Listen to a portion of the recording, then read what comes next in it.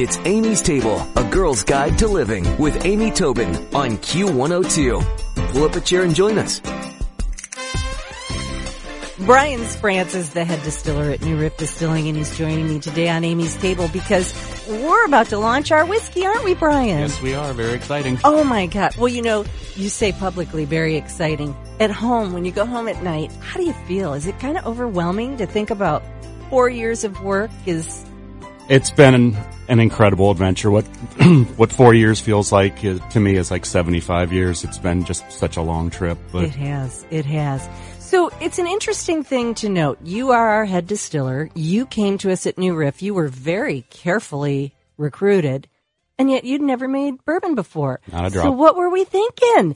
Tell us about your background and why it is so perfect with distilling. My background was a brewer for 15 years. I was in the craft brewing industry. I actually spent close to a decade at our beloved Barrel House Brewing Company down on 12th Street and over the Rhine.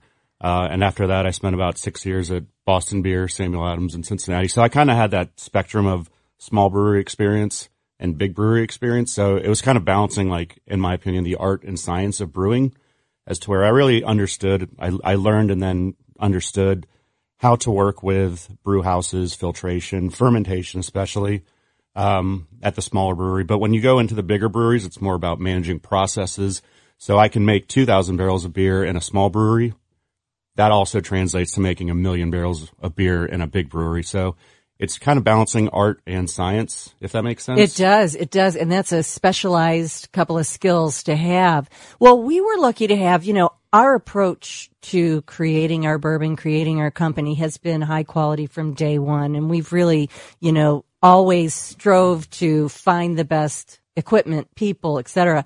And Ken Lewis started with Larry Ebersole as our master distilling consultant. Mm-hmm. And so he is really the one that said, you got to find yourself a really talented brewmaster. And obviously what you've just described explains why you would be so perfect, but it's also kind of like serendipitous that we are this small, big, huge distillery, or we're a big, huge, small distillery, right, and you know how to handle us on both sides of that.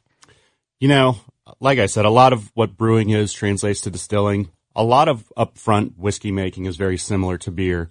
It starts with quality raw material selection, following that through milling and mashing. If you have proper techniques in place all the way through fermentation, you should be in pretty good shape. But a lot of what you're doing in distillation is amplifying those flavors that you've created through mashing and especially fermentation.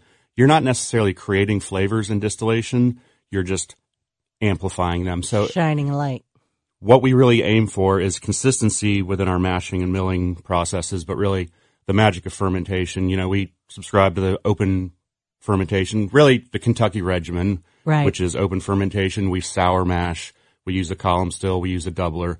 So a lot of what we do with open fermentation, we like to call it controlled chaos. In brewing, it's a very sanitary process. Closed tanks, everything's cleaned every day, every hour. If a beer touches a line, you clean it immediately afterwards. Kind of in a distillery, you embrace the funkiness of what your environment is. Funk. There is a lot of truth to like the flora and fauna and the terroir of really geographically where you are making whiskey. So not only do we have the alluvial aquifer that we're pulling water out of that is very unique to our distillery. It's very hard water, but it also has all those key nutrients that yeast really love, like calcium, magnesium. All the things that like destroy distillery pipes are all the things that like our favorite little microorganism yeast love. So there's a tremendous amount of flavor in that water, but also it starts with those raw material selections and really getting the best ingredients you can. We run a very interesting fermentation regimen as well. We let things free rise all the way to 90. So fermentation in a nutshell, the cooler a fermentation is, the less fermentation character you're going to get out of it, as in fruity flavors. If you ferment something like an American lager at like 60 degrees or below, it's going to be a very crisp, clean beer. An IPA, for example, you ferment at a little bit higher temperature. If you guys are familiar with Belgian beers, they ferment all the way up to almost 90 degrees. When you get up into those 90-degree ranges, that's where you create a lot of these really wild, fruity, what they're called esters. And that's really what we aim for. We go from 68 and we let it free rise all the way to 90. So we go through all of these stages of different flavor development with the yeast and what the yeast are metabolizing and creating.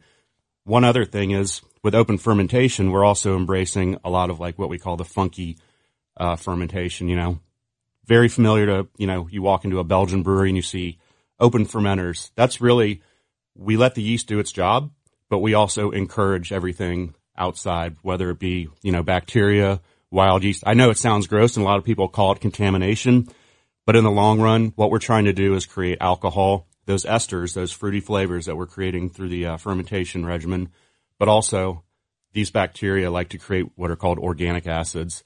And that's a lot of the magic that you're carrying forward into a barrel. So when you take those alcohols and those organic acids and they combine, you create different kinds of esters as well. So that's where a lot more of the flavor development of an actual bourbon comes from in a barrel. Interesting. Well, so can we back it up to somebody who, I can't tell you how many people since I've been working in the bourbon business have been like, wow, I just always sort of thought about it. It existed in the bottle. Like, how did it get there? So let's start at the very beginning. You bring in the high quality grains. When the trucks come up, you literally grab a handful of grain and inspect it, don't you? Yep. And that's after the farmers inspected it. Yeah, so we have pretty rigorous standards for quality. Our farmer also works with several other distilleries. So he has a long history of just really bringing very high quality non-GMO grains. He has his own lab. He does his own testing. So we're 95% confident that we're getting good grains delivered to the distillery. But when they actually arrive at the distillery, we actually go and sample. We do a lot of sensory work on it. We check for moisture. We smell for all flavors. We actually just put like our corn and our rye in a simple microwave and heat it up for 30 seconds just to kind of smell for, you're looking for mold, you're looking for must, you're looking for basically the freshest ingredients, and our farmer has done an excellent job on that. And then the grains themselves are our mash bill. Mm-hmm. And so we are rye-centric. We're 65% corn, 30% rye, 5% malted barley. Right. Those come into the building through silos. Mm-hmm. You can't put them in the whole grain now, can you? So you're grinding them. And we use a different kind of grinder than many places. Talk quickly about that. We do. A lot of bigger distilleries use what are called hammer mills. So what that does is really it pulverizes the grain and exposes all of the starch. We wanted to have a lot more flexibility in the grains that we were going to use. We knew we weren't just going to stick to bourbon and rye, so we wanted the flexibility. So we use what's called a roller mill, which is much more prevalent in breweries. It allows you to adjust grinds. You can tighten. You can go coarse. You can go as fine as you want. But that also allows us on the back end to do different whiskeys. We make 100% malted rye whiskey. We don't want to apply the same grind to a malted grain that we do a corn. We don't have the same grind on the corn and the rye. So we're able to dial in our mill to get exactly the mill and the grind that we're looking for out of our grains. And it just allows a lot of flexibility and really the whiskeys that we're able to produce create. at New Riff. So then the grains come into the cooker. Mm-hmm. And that's when that magical water you were talking about comes along. We have an alluvial aquifer right out in our parking lot, 100 feet down. And they talk about all that limestone water being so important. Our water comes down over the limestone in the hills, filtered by sand. But it comes out at a very important temperature. It does. It comes out at 58 degrees Fahrenheit, and it's also a steady pH of 7 year-round. So 7 pH is basically neutral.